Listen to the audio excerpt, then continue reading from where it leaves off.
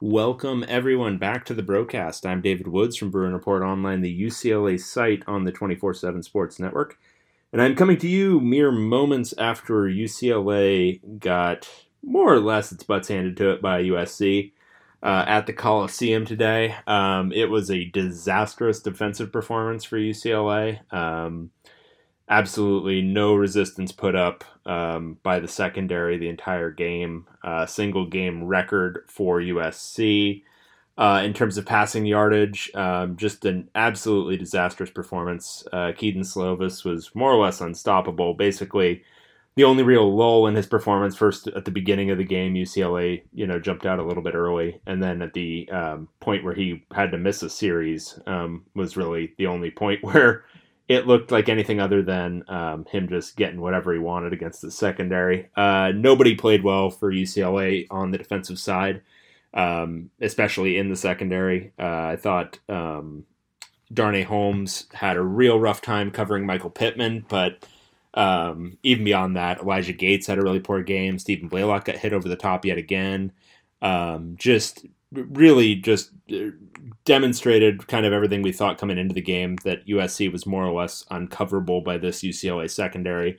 And the defensive staff did, I didn't think there was a way for UCLA to really defend them perfectly, but it seemed like they didn't even defend them at all. It was just an absolute disaster. And the fact that we're in year two with this defensive staff, and you're still seeing these kinds of games where not only did it look like UCLA couldn't hang with them in the defense they were running, it didn't look like there was a defense they could run to even try to hang with them. And this isn't like it's an unstoppable USC offense that's just been crushing it all year. They're good, but they're not like the most consistent offense in the world. And UCLA made them look basically unstoppable. So that was really just disastrous. And that was even with getting a little bit of a pass rush, especially early. I think at one point UCLA had 3 sacks in the first half, but they just couldn't consistently do it, especially in the second half.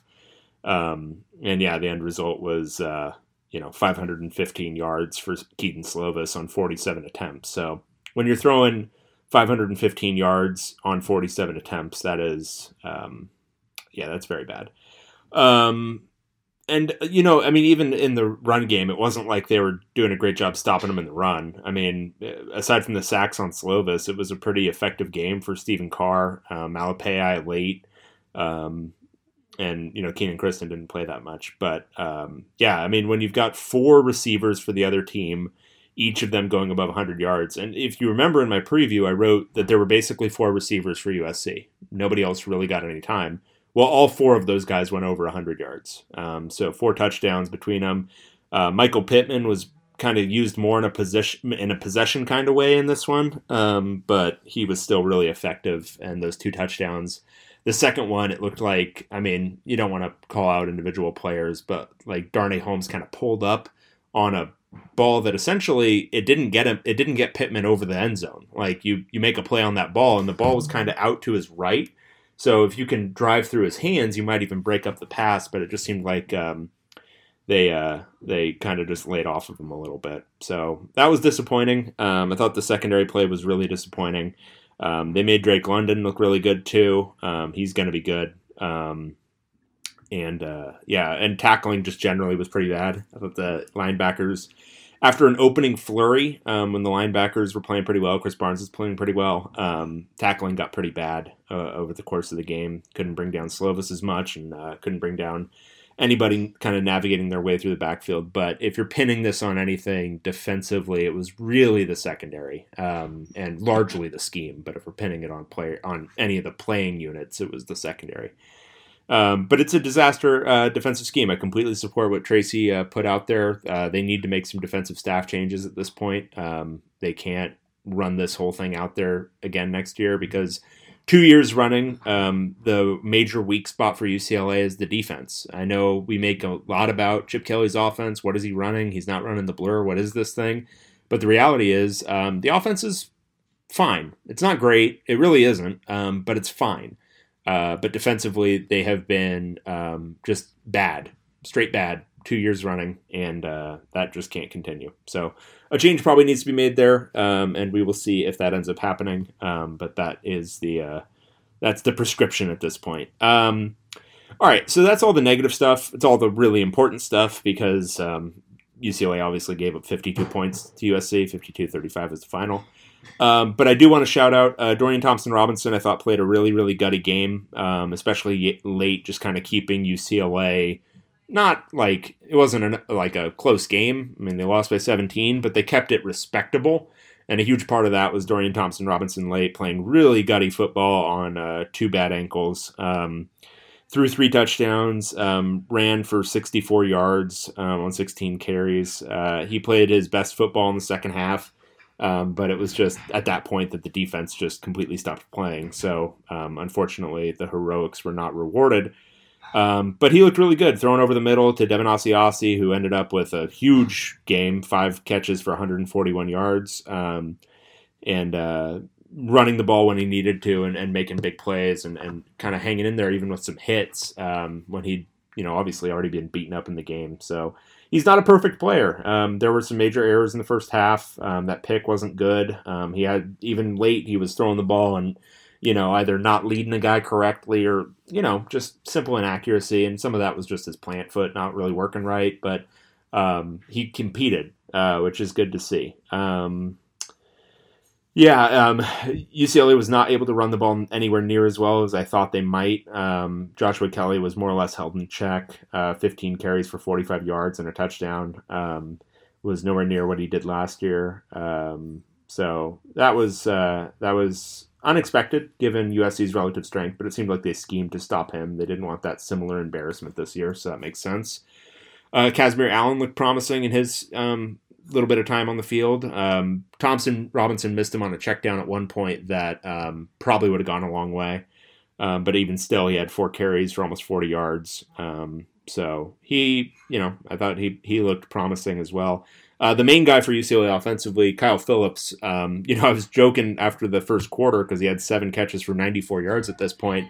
We knew that there was going to be an uncoverable receiver for UCLA or for either team in this game, and it ended up being Kyle Phillips, who was so. But he was a little bit quiet after that opening salvo in the first quarter, only having 5 catches for 29 yards over the final stretch. So yeah, that was more or less the game. It was heading towards true blowout territory at one point. It was 38-14 USC. So over the final stretch, it was 21-14 UCLA. So that's, I guess, something to hang your hat on, I guess. But when the second half defense is giving you, this is the drive chart for SC in the second half. Touchdown, touchdown, missed field goal, touchdown, touchdown, punt, end of game. So when out of 6 competitive drives, 4 of them end in touchdowns, that's not going to win you too many football games. So yeah, bad football game. UCLA now 4-7, and that clinches a losing season for the 4th straight year, which is the first time that's happened since 1924 when UCLA was the Southern Branch, and their mascot was the Grizzlies. And I'm pretty sure they were still playing like local high schools. So that's not great. That's pretty bad. And they've got Cal next week, and Cal once again got Chase Garbers back this week, and they just beat Stanford on the road. So it's not as incompetent a Cal team as we were looking at a few weeks ago. And UCLA does not look as good as it looked a few weeks ago. This is now 2 straight games where they've just gotten smoked defensively. And, Cal's offense isn't great, but UCLA's defense can't be playing with a lot of confidence right now. So, yeah, I mean, it's going to be, so it's 4-7 right now. It's either going to be 5-7, 4-8 this year. I think there's a strong argument to be made that there hasn't been discernible improvement from a year ago.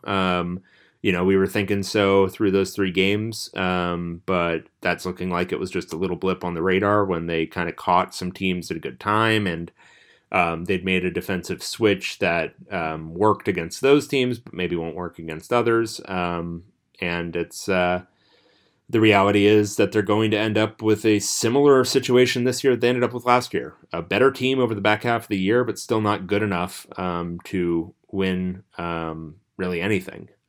So probably finish 5-7. I think they'll still be favored against Cal and playing the percentages, probably win that one.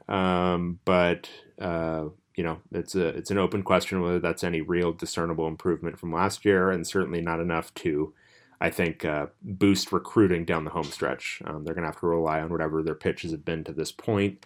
I don't know that you can really pitch, progress at this point. So anyway, very disappointing. And now we will see where UCLA goes from here. USC on its end, it now goes in to the end of the season 8-4. They're at home now, or they're waiting basically to see if Utah will trip up one more time, whether at Arizona or against Colorado. If they do, USC can win the South. All told, they actually had a decent year, 8-4. And the word actually right now is that USC might actually retain Clay Helton. So that could be interesting to see. But anyway, that's it. I don't want to talk about that football game anymore, so you don't have to listen to me anymore. All right, I'll be back next week with the Cal game.